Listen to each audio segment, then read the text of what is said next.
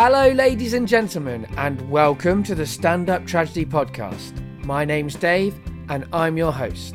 Today, we have another episode of Stand Up Tragedy Replayed, where we've been collecting together some past performers that have stood up on the Stand Up Tragedy stage and performed tragedy with us. We're remixing some of our previous podcasts for you to listen to and enjoy. Over the last 2 weeks, we've been playing some tragic music. We've had serious and we've had comic music. Well, today we're moving away from music and to a whole different area of tragedy altogether. Today we're focusing on fiction. Our lives are full of tragedy. So we started telling stories that were sometimes tragic.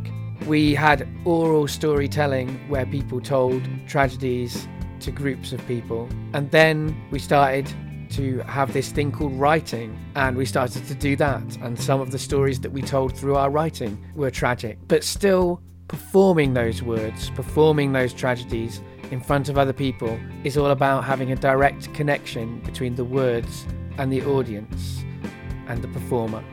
That's what we like to explore at Stand Up Tragedy, and that's what we're going to be exploring on today's show as well. We have 3 tragic storytellers who are going to share their stories with you. Author Vanessa Gebbie embraced the idea of stand-up tragedy, and she wrote her story especially to perform with us in our first run of shows at the Leicester Square Theatre that we did back in 2012. Here she is, standing up on stage and telling a tale about the most tragic thing that she can think of.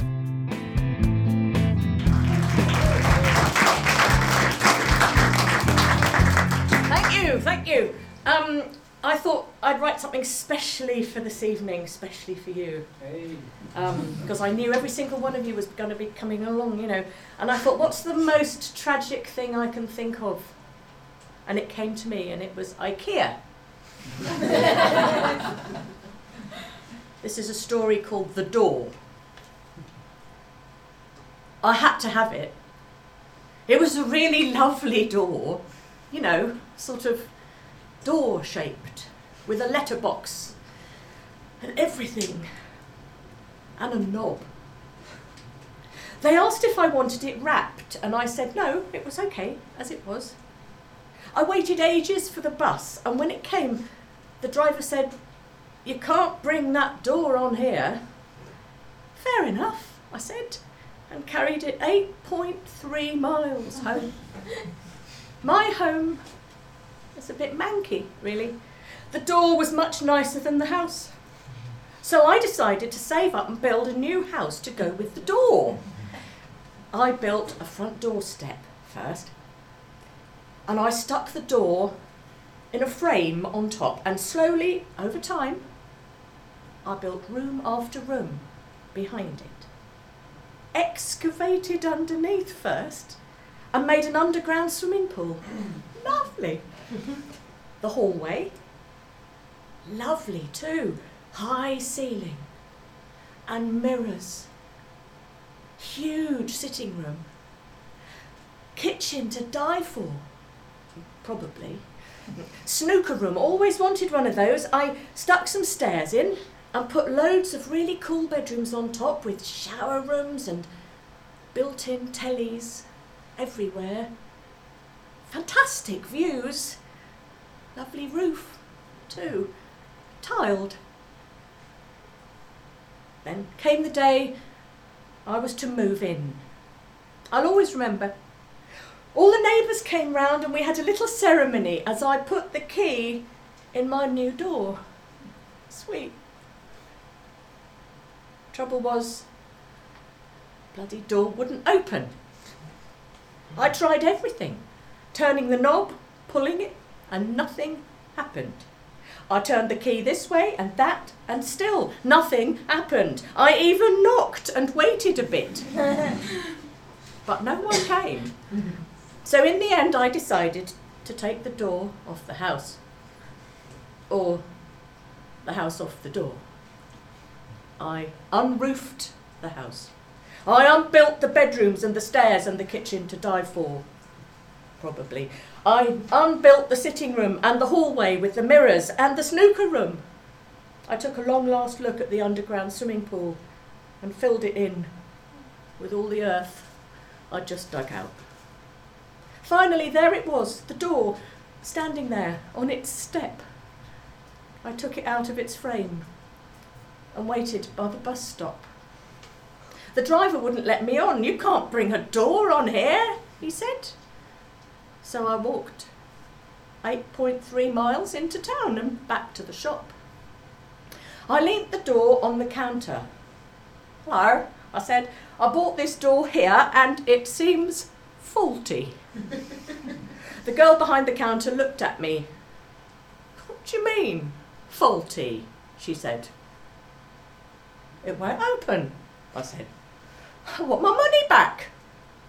The girl sighed and said she'd need to ask the manager. So she rang someone called Stephen, and there was a long conversation during which she said things like, "Yes, really, Stephen. And doesn't look nuts to me, Stephen." And, "Oh, thank you, Stephen, I'd like that. I'll wear the nurse's uniform." When she finished the conversation, she turned to me and said, "Did I have a receipt?" "No," I said. "A lot of water's gone under the bridge since I bought this door. And I've washed my trousers many times since. And if I had a receipt, it is now in minuscule little pieces and will have gone a progress through the underground sewage system. It will have found its way to the sea and be scattered through the oceans and may even have fetched up on some far-flung shore where it has become food for remote and exotic creatures. Probably, if they like eating receipts." She was quiet for a bit. "In that case, we can't give you a refund," she said, and rang a friend and started talking about her hot date. I picked up the door and left the shop. I waited at the bus stop. When the bus came, the driver said, "You can't bring that door on here."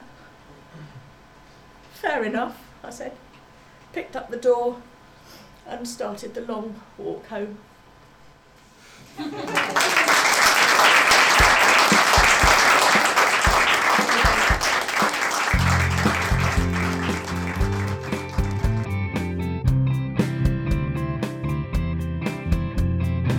Vanessa Gebbie is a talented author. You can find out more about her published work through her website www.vanessagebbie.com, or you can follow her on Twitter @VanessaGebbie. Her first novel, The Coward's Tale, was published in 2012, and at Stand Up Tragedy we really recommend you buying it and reading it. It's a really beautiful and well put together piece of work. And if you're interested in writing your own tragic stories, there's a guide on her website called Short Circuit, which is worth checking out. And now let's move away from the written and into the world of oral storytelling. Professional storyteller Steffi Harrop performed for Stand Up Tragedy on a very snowy night in January at the Hackney Attic for our first show of 2013. Steffi is all about keeping the art of storytelling alive, and she performs stories all across London. You can find her at www.steffiharrop.co.uk, and you can follow her on Twitter @SteffiHarrop. For Stand Up Tragedy, she chose one of her more chilling traditional tales. So let's have a listen.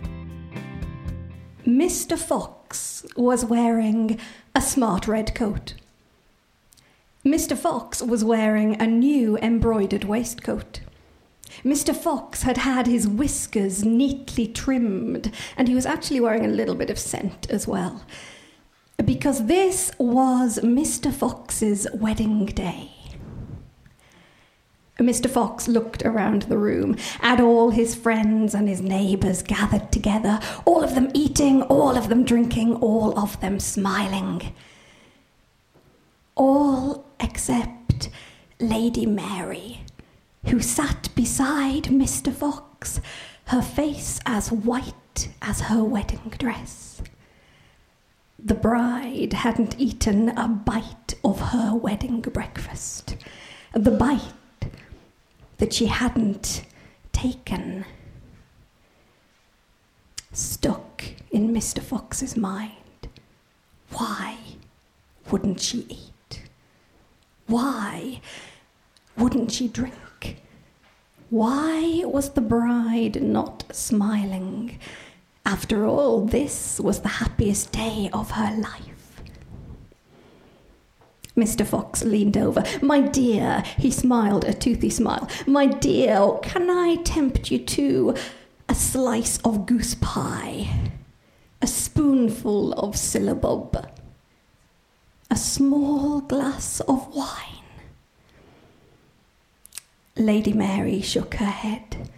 Lady Mary said, "I feel a bit strange. I had the strangest dream last night." And Mr. Fox rose to his feet. Mr. Fox smiled at all his friends, all his neighbours. He said, "Lady Mary, my dearest, beautiful wife, dreamed a dream last night. Tell us your dream."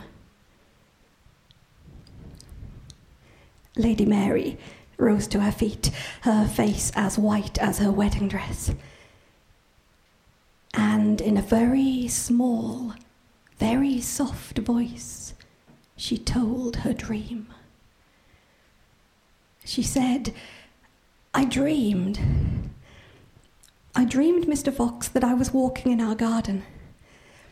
And then I dreamed that I went out through the garden gate and into the woods. And then I was walking through the woods. And then I came to your garden, Mr. Fox. I came to your garden gate. And up above the gate there were words written. Be bold, but not too bold.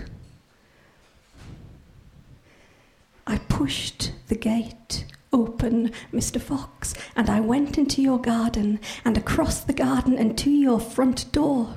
And there again I saw the words written. Be bold, but not too bold. I pushed open the door, Mr. Fox, and I went into your house, and I went across the hall and up the stairs, and I went all the way to the door of your study, Mr. Fox, and there again the words, be bold, but not too bold. I pushed open your study door, Mr. Fox, and what did I see inside that room? I saw women and girls, Mr. Fox, dozens of them, and every one of them pale and splashed with blood, and every one of them hanging by her hair, like a dead crow might hang nailed to a farmer's fence. And then, Mr. Fox, I ran out of your study. Then I ran down the stairs. Then I ran across the hall. But as I ran through the window, I saw you, Mr. Fox, coming through the garden. I saw you coming, and I saw you carrying something in your arms, something pale, something white, something that struggled. So I hid, Mr. Fox. I hid behind the sofa in your hall, and I watched you come through the door. You were carrying a woman in your arms, and maybe she had fainted because she wasn't struggling anymore. Her white hand hung limp, and as it dragged along the ground, I could see that she wore a sparkling diamond ring. You saw the ring too, Mr. Fox. You saw it, and your eye sparkled brighter than the diamond. You tried to tear it off her finger with your teeth, but you were too rough, Mr. Fox, and away came her whole white hand, splashing the floor with blood, and that white hand spun through the air. it landed, Mr. Fox, where I lay hidden. It landed in my lap. And then you went upstairs, and I put that hand in my pocket, and I ran. I ran across your garden. I ran through the woods. I ran across my own familiar lawn and home and into bed. And then, Mr. Fox, that's when I woke up.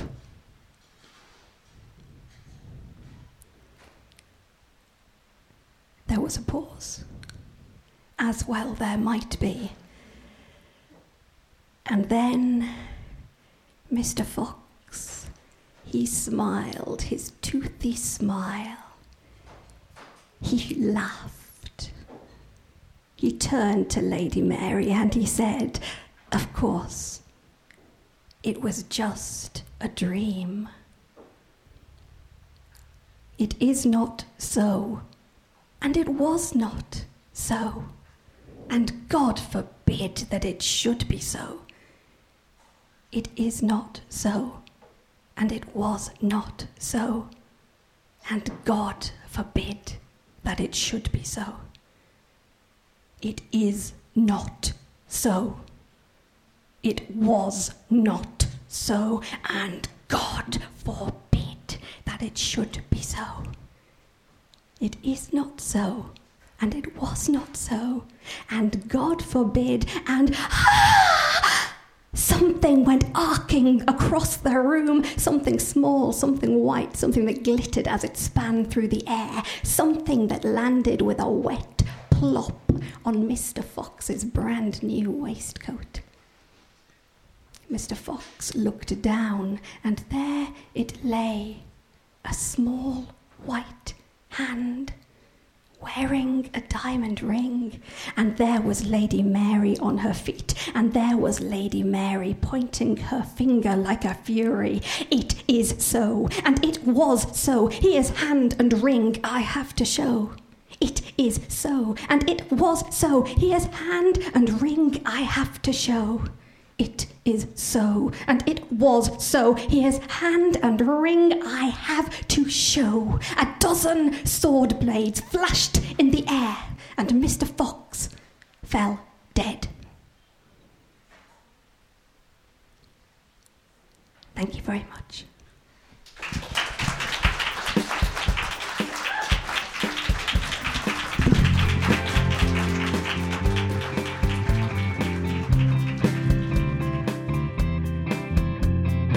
If you're enjoying these stories, we have loads more fictional stories that we've recorded and shared that you can find back in our podcast archives. And not just fictional stories. At Stand Up Tragedy, we also embrace true stories. So check us out on SoundCloud, on iTunes, or on the Stitcher Smart Radio app. And now, there's time for one more story. And this one had a surprise up its sleeve for the audience who watched it at the Dog Star on July the 4th this year. But I'll talk more about that after you've heard it. So let's have a listen to The House That Jack Built.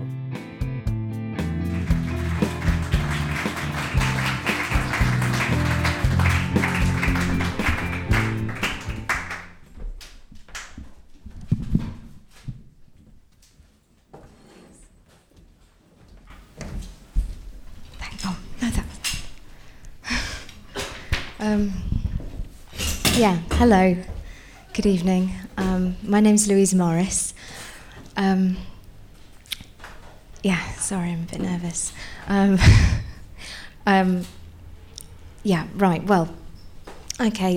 As David said, I am here to tell you a story. This is the first time I've felt able to tell this story, and I thought that Stand Up Tragedy might be a good platform for it, because it's a story that I'm going to want to take further. Essentially, what I need to give you a bit of background information, in that this is a story that was written by my mother. My mother suffered a severe stroke, and that left her with cerebromedulla spinal disconnection, which I don't know. It's basically locked-in syndrome. So she was unable to move, unable to eat. She's completely paralysed. Have any of you read The Diving Bell and the Butterfly? Yeah. So, yeah. My mother was able to communicate in a similar way. She has written this story using her eyelids, and yeah, I'd like to take this opportunity to read it for you now. Thank you. Can I have the stand back? Thanks.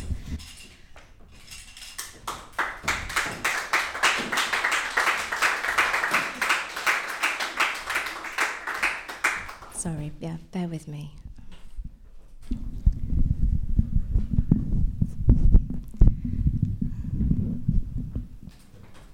Sorry.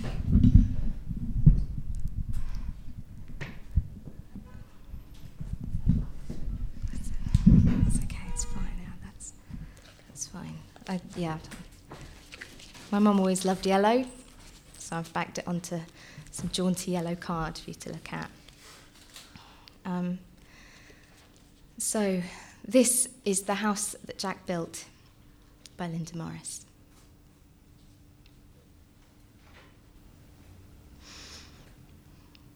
The bedroom is our den. The carpet is the softest you've ever felt beneath your feet. Years we spent saving up for it. We argued a bit about the colour, but in the end he agreed that beige was less risky than cream. It infuriated him, the idea that we might have something in our house that wasn't perfect. Sometimes I think I can feel it on my toes, even though I couldn't feel it now if you wrapped me up in it. Jack always said a bedroom should be a place you'd be happy to be trapped in if it came to it. You don't want to be sick in a room you hate, he used to say. I don't suppose that he ever imagined that either of us would be this sick.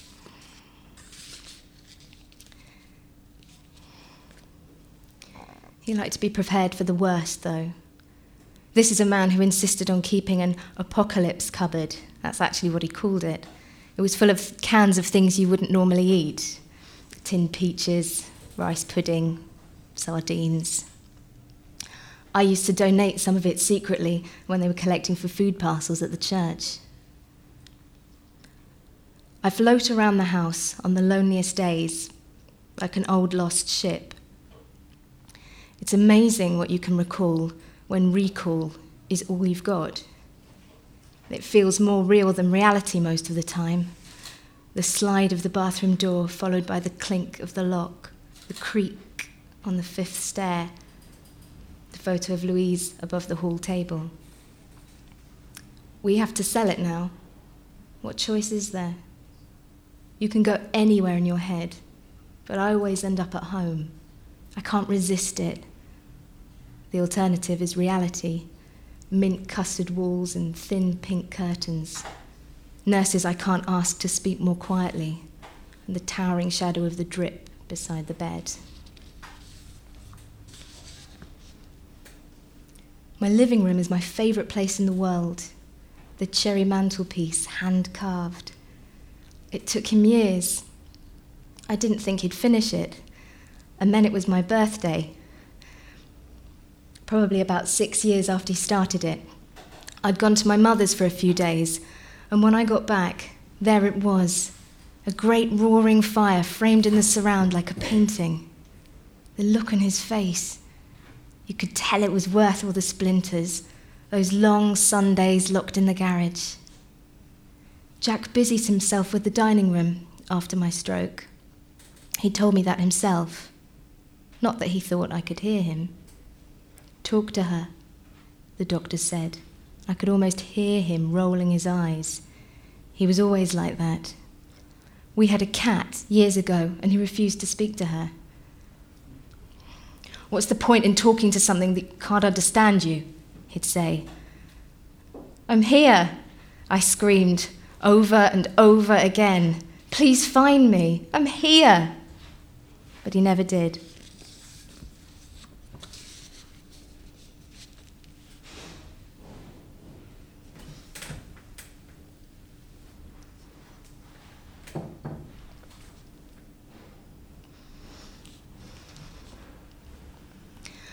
I thank God for small mercies. I know that room better than I know the back of my own hand. I can visit it any time. He even made the curtains, would you believe? Not many people can say that their husbands made their curtains. I chose the fabric, of course. You can't trust a man with fabric. They only end up copying their mothers.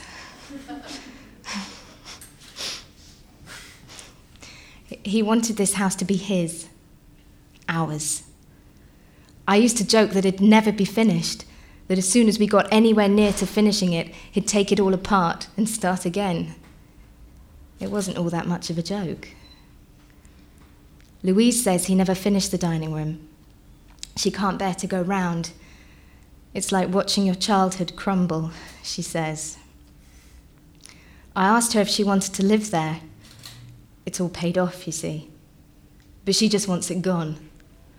I'd like to know that one of us could still live there, but, well, I understand.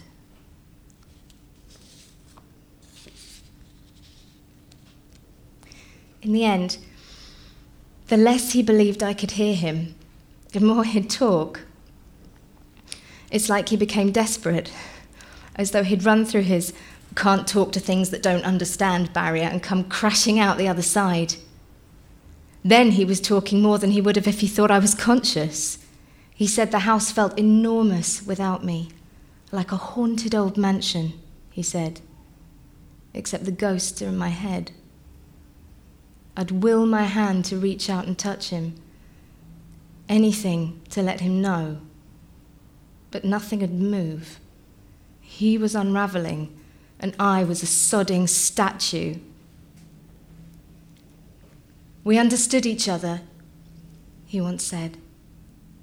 And then there was a silence as thick as smoke. When he breathed in, it was like he was sucking all the air out of the room. You understood me like no one else could, he said eventually. Now you don't even know I'm here.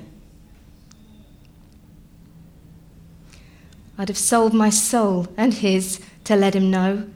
Inside, I was tearing at my skin to be let out, but on the outside, nothing showed. They didn't tell me for months. Well, they didn't know I was in there, did they? It was an agency nurse who picked up on the blinking. It takes a fresh pair of eyes sometimes. Problem is, this thing's so rare. It was too late by the time they realised. Much too late. The last day I saw him must have been a Sunday, because Songs of Praise was on the telly. The telly's on all day. I suppose they think it fills the silence. No one asked me what channel I'd like. He looked worse than I've ever seen him. Didn't look like he'd washed in days. He cried. He actually cried. The first tear in 37 years of marriage, and I couldn't even bloody wipe it for him. And then that was it. He never came back. I visit the house every day from the inside of my head. Only instead of looking out at the street, I look in at our lives. It's perfect when I'm awake, but when I'm asleep, things happen. Dreams are a curse. You can't control them. The wallpaper peels, plaster falls from the ceiling like dandruff. His mantelpiece is cracked and mildewed. I walk around calling his name, and then I wake, hot and frightened, dying to sit up and catch my breath. I lie corpse still and stare at the hospital ceiling, the sinister crack creeping above my head.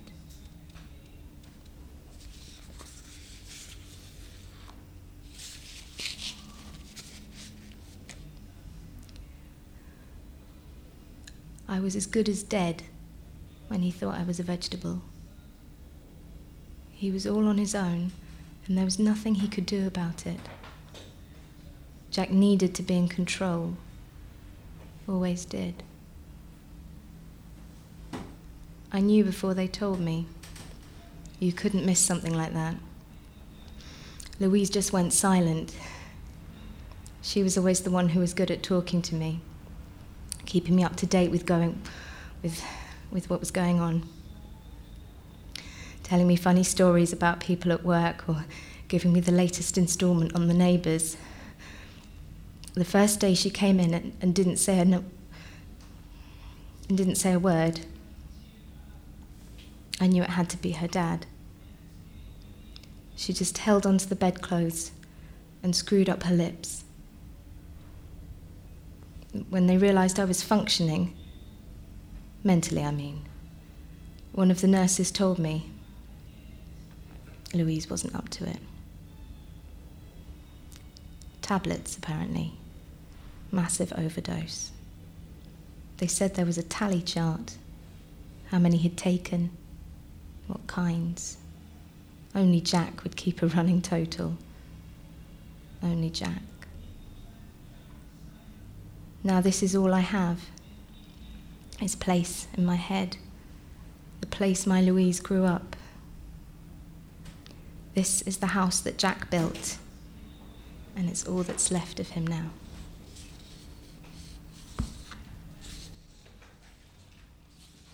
Thank you.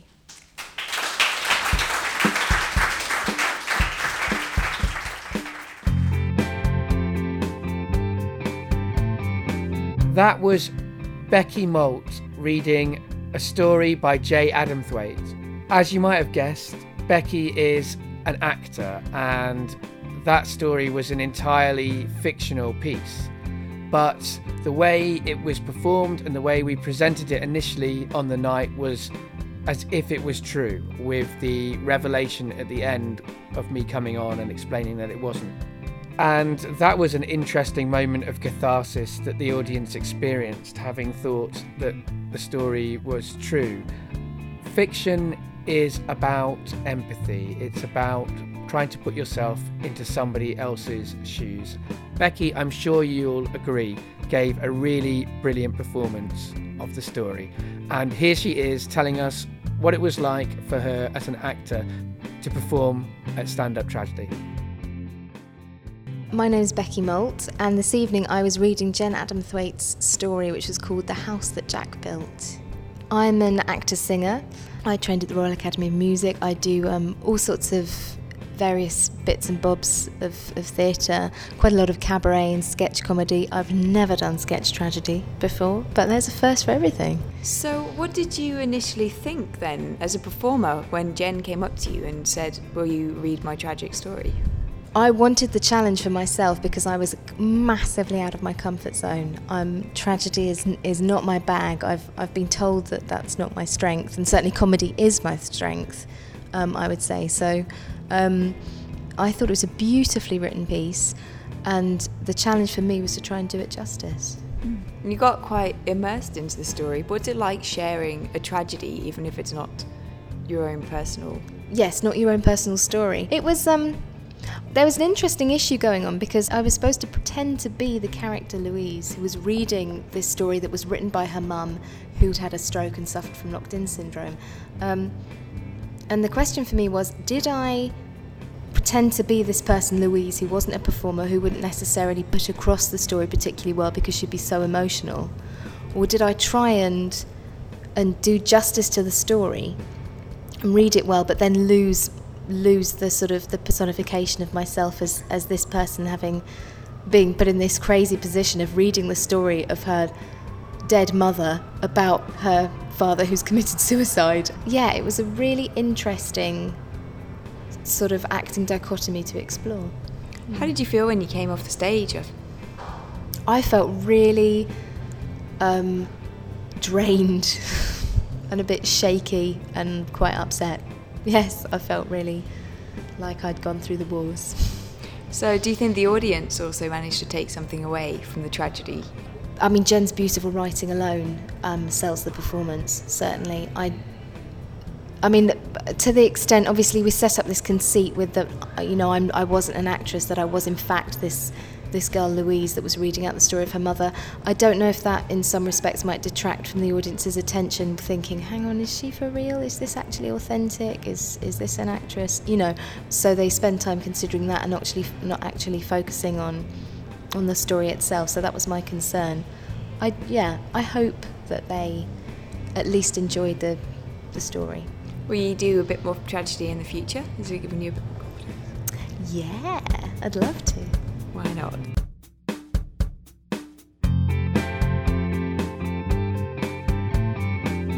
If you want to find more writing by J. Adamthwaite, that's the initial J, you can find it at www.jadamthwaite.co.uk. So that's J. Adamthwaite without a dot in between. She's also on Twitter at Jadamthwaite, so go over there and check her out. Stand Up Tragedy also has a new way to bring you stories, to bring you tragic stories and tragic words.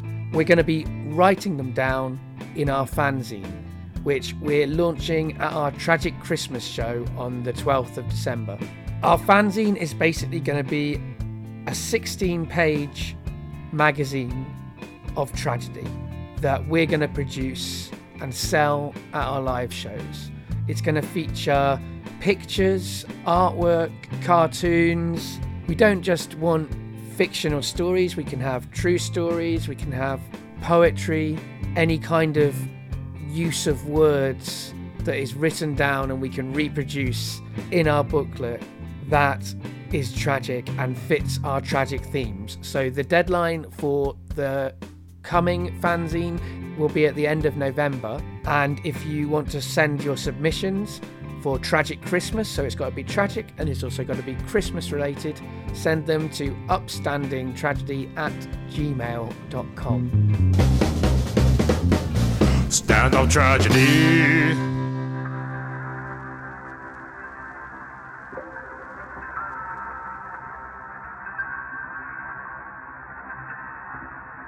As I said, our next show is Tragic Christmas and it's on the 12th of December. It's going to be really great. They are both going to be fundraising for the amazing organisation Arts Emergency. So everything that you pay to come to our live show or when you buy our fanzine will go to Arts Emergency. Find out more about Arts Emergency at arts-emergency.org. They're an organisation that I really believe in, and I'm going to be donating to them come payday, so you should definitely consider donating to them.